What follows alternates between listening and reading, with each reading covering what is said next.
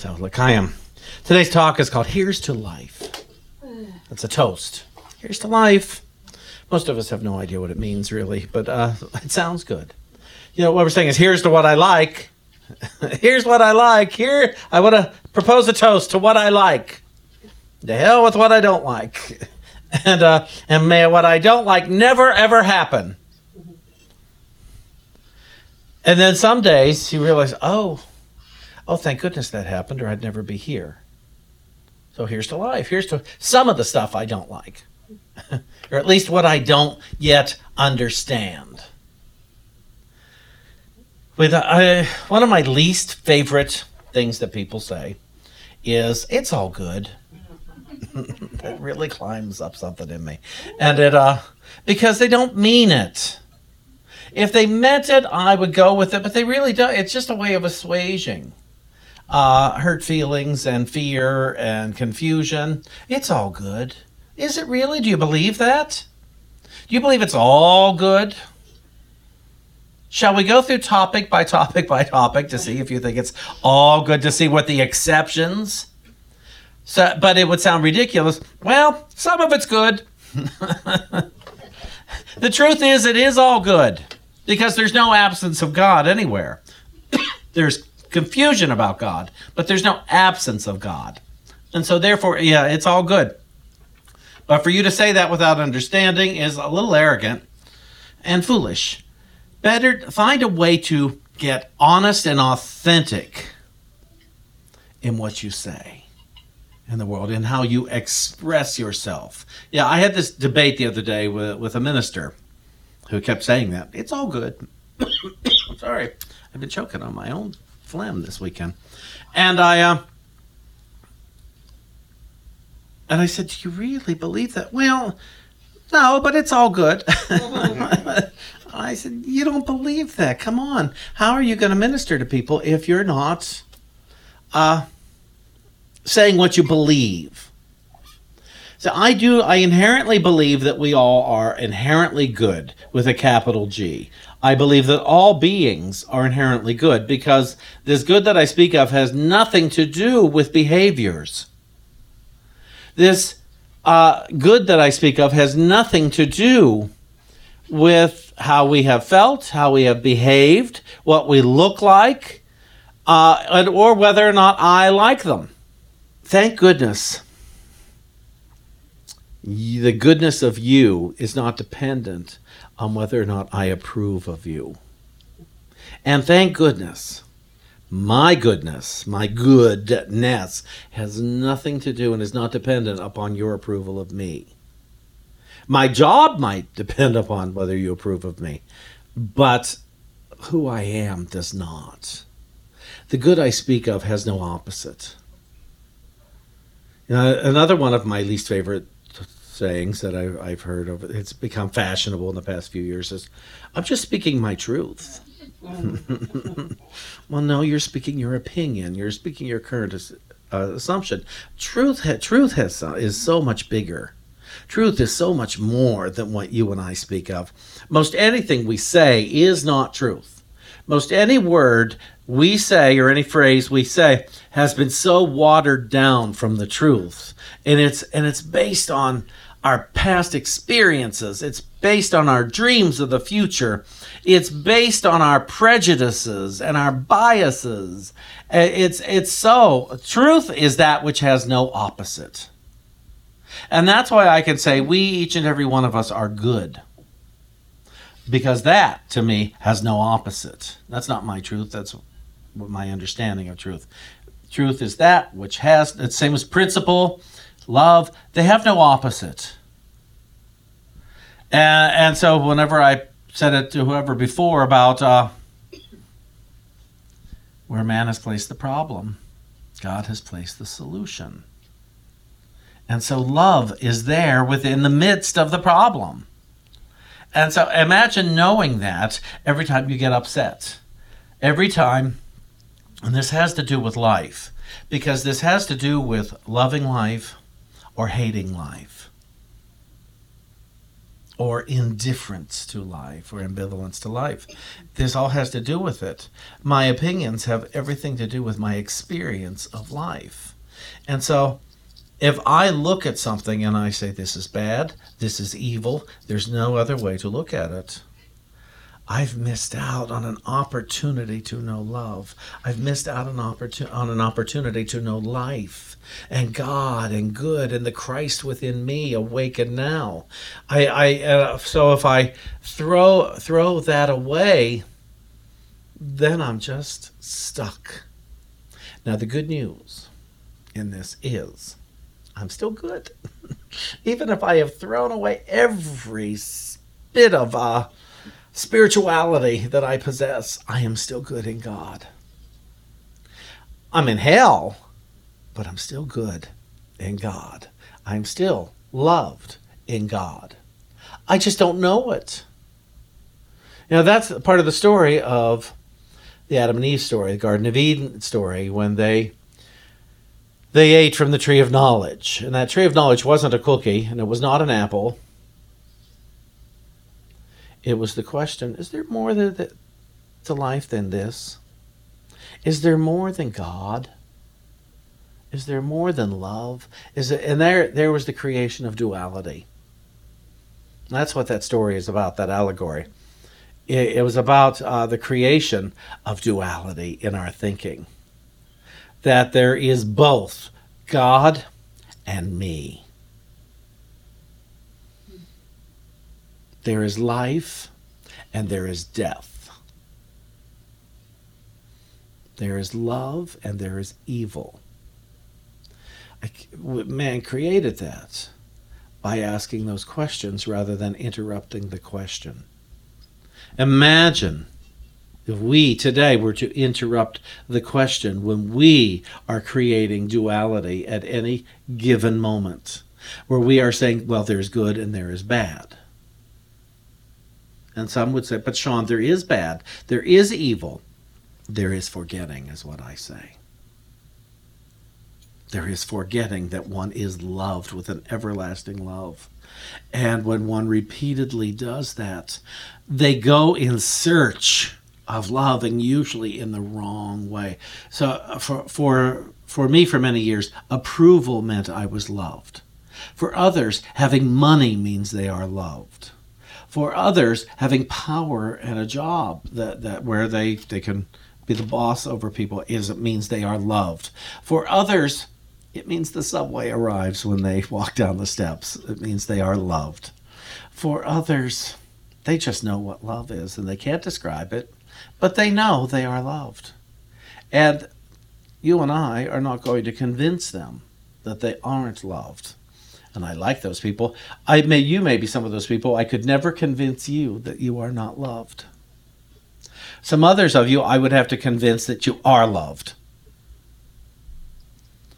And you will fight me tooth and nail to prove how you are not loved. There are people, well, if we are loved by God, how is it innocent children can get sick? Well, that's part of the human experience. That's just part of humanity. We signed up for it when we came here, to the best of my understanding. But let's not call sickness bad. Let us begin to affirm that if one is sick, one could remember health. You know, if one falls short of the ideal, one could remember and fall right into alignment with life and love and peace and joy and the Christ awakened in them. One could forget, but one could remember. And that's what we need to be affirming for ourselves and for each other. Yes, I know. I don't like that person very much either. However, that's got nothing to do with who and what we are. So let's not focus on that. Let's not focus on the seeming absence of good in someone. Let's start focusing on what's possible within ourselves and then each other and then that one. Let's begin to affirm the good of God. See, life did not start with this body. It will not end with this body. There's so much more to life that we don't know how to contemplate. There's so much more to everything, God and love and peace. There's not one person in this room that could accurately define love, is there? Can any of you define love to your satisfaction? Anybody? I know that's an intimidating question, the way I just phrased that, but well, I can. You know, it's one of my favorite exercises David does in the thought exchange. I haven't seen him do it in a long time. Is there anyone here who could stand up while having the thought, I can't stand up? Anybody? Anybody? Okay, so you all have played the game. There's always somebody in a new group when David asks it. Well, I can. It's like, well, then you just changed your thought. You just changed your thought from I can't to I can. And they're like, did it? I did that here once, and a newcomer he was not a regular churchgoer, was sitting in the back. And he got very upset.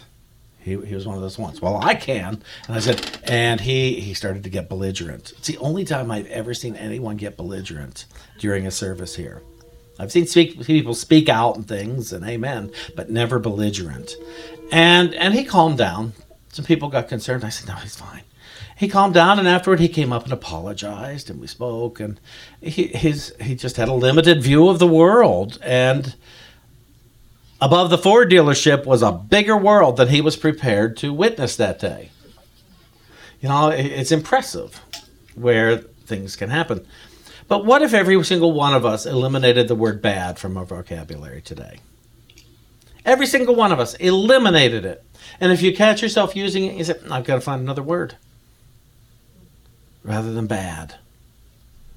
Because you see, if I see bad, I must be bad. That's the subconscious going on. Because how could I witness what I am not?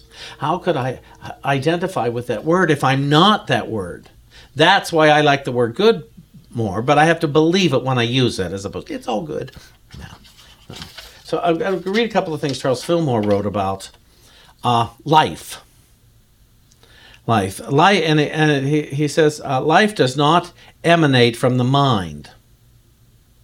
It is not a psychic or purely mental quality, nor does it spring from the physical. Life is divine, spiritual, and its source is God. Spirit. The river of life is within man in his spiritual consciousness. He comes into consciousness of the river of life through the quickening of spirit. He can be truly quickened with new life and vitalized in mind and body only by consciously contacting spirit. This contact is made through prayer, meditation, and good works. Now, Charles Fillmore quotes something here from the Occult Review. It's a long time ago he did this. 1926. Page 6. Says, Charles didn't say this, the Occult Review said it, even physical science is finding itself driven to supporting the philosophy of occultism. One of the most astounding statements of modern science is credited to Professor Charles Henry, a mathematician of the Sorbonne, according to a Paris correspondent of the New York Times. And he says, religion was right. He is quoted as saying, the founders of the religions were ahead of the scientists. They reached the same conclusion instinctively, that we have at last reached slowly, painfully, by steps of infinite study and precision. None of us ever dies.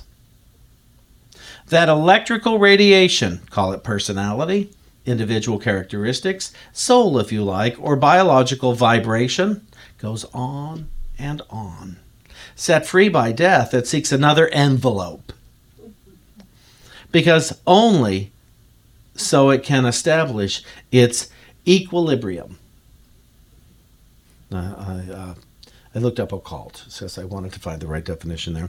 The occult in the broadest sense is a category of supernatural beliefs and practices which generally fall outside the scope of religion and science, encompassing such phenomena involving otherworldly agency as mysticism, spirituality, and even magic.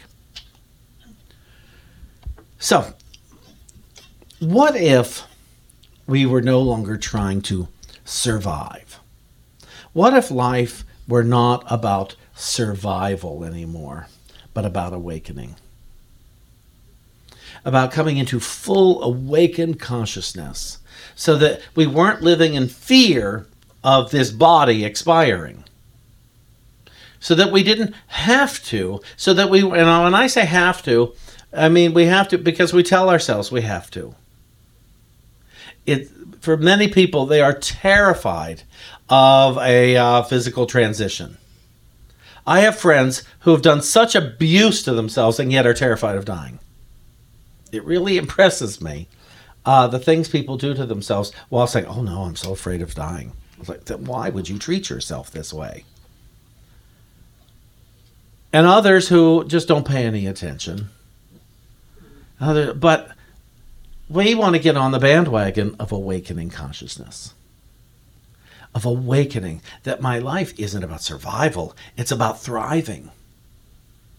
Many of us have a desire to stay in this body for a very, very long time, and there's nothing wrong with that. No criticisms there.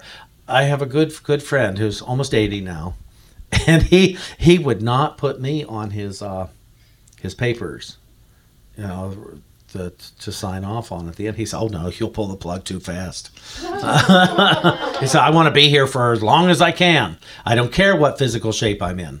I want to be here. I have another friend who's 93 years old, and she says, I don't see anybody anymore. I barely get out of bed, but I still want to live. So she lives. Great. It's a choice. And then there's others who leave very, very young. And some of those we call, oh, that's a tragedy. Oh, that shouldn't have happened. Oh, but it did happen. And we need to celebrate that life. However long it was here in our earthly terms, in our earthly hours and days, we need to celebrate life that awakened into, as they put it here, this envelope, which I found fascinating. I'm in an envelope. And so, but the point is, what am I doing while I'm in this envelope with this mind and all these chemicals put in this way, they're fitting in the puzzle? Am I living life to the fullest? Today's talk, here's to life. Here's to life. It means it's a celebration. It is a cheers. Cheers to life.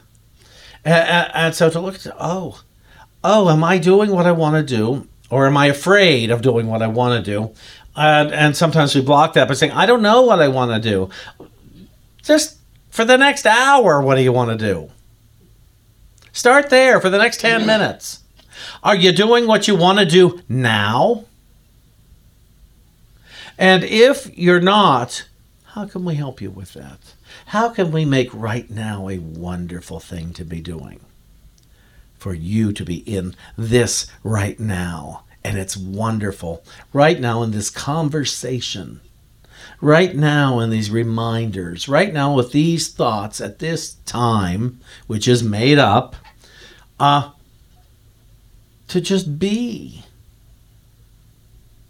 I remember years ago, I was in early recovery, and I thought, what if my life never gets better than this?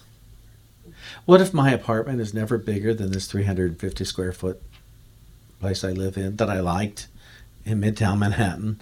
What if I never have a job that's better than what I do or make more money than what I did? And it would not be considered a lot of money that I made. What if I'm never in a relationship again? What if? And I thought, would that be okay? And the answer was yes. It was okay that day. I was doing what I wanted to be doing in that moment. I was with people, helping others to have a greater process of thought. I was in service. I was good at my job. Even if it wasn't my career, I was very good at my job, the lighting and sound. And so I got to do that. I was fine where I lived. My apartment was lovely, even though it would be considered small on most anybody's standards. It was lovely, and I felt very safe in it. And I had friends I felt safe with. And I had become a trustworthy person. And that was new. I had keys to people's homes. I thought, how ridiculous. When did that happen? Some people started trusting me with their keys to their houses. And I thought, oh, because I'm trustworthy today. That was new. And so I was okay where I was. I had nothing legitimate to complain about. I could dig up stuff if I wanted to, but I didn't want to. My life was something good. And because the main thing I had was a very powerful relationship with a higher power. I had a very solid relationship with a God that I liked and I knew liked me. I knew this God was not judging me on my past, because my past was a blip on my present. In the present, in this right now, there's no absence of good. So yeah, you could say it's all good. But let's not kid ourselves. It doesn't all feel good. But because God is good, because I am good, there is good in everything. And I encourage each and every one of us not to fight that. Take "yeah, but" out of the response. Yeah, how do you call that good? I don't know.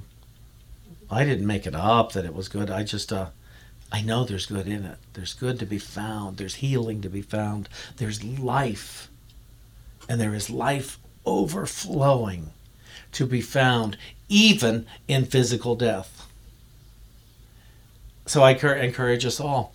If someone you love makes their transition, celebrate them and send them on their journey in gratitude. Send them on their journey in peace and joy and forgiveness. Many years ago, when I was someone I didn't want to forgive, or I thought I'd get around to it when I felt like it, and a healer friend of mine said, no, you don't want to hold them back. And I thought, no, I don't. My resentments are not significant enough to hold somebody back from moving to the next part of their journey. I have a couple, while they're still in their body here, I'm holding out on for whatever reason. But I don't want to hold people back from the next part of life. Do you? Is there anybody you would hold back from the next part of life just because you're mad? Just because you wish whatever they did they hadn't done? Just because you're frightened? Just because you're confused?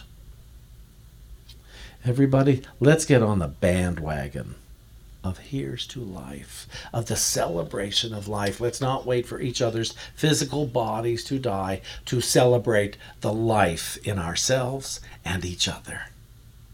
Each morning, look in your mirror and say, hi, God, here's to life. Each morning, each night, hi, God, here is to life. Here's to life. Hi, God. When you look at other people, you might have to say it silently, but just say, hi, God. Here's to life. Here's to the life in you. The life in me beholds the life in you. The Christ in me beholds the Christ in you. Love in me beholds the love in you. Peace in me beholds the peace in you. Joy in me beholds the joy in you. Presence, power, intelligence in me beholds the presence and power, intelligence in all of you. Let's get on board so that when we say it's all good, we know what we're talking about. Thank you.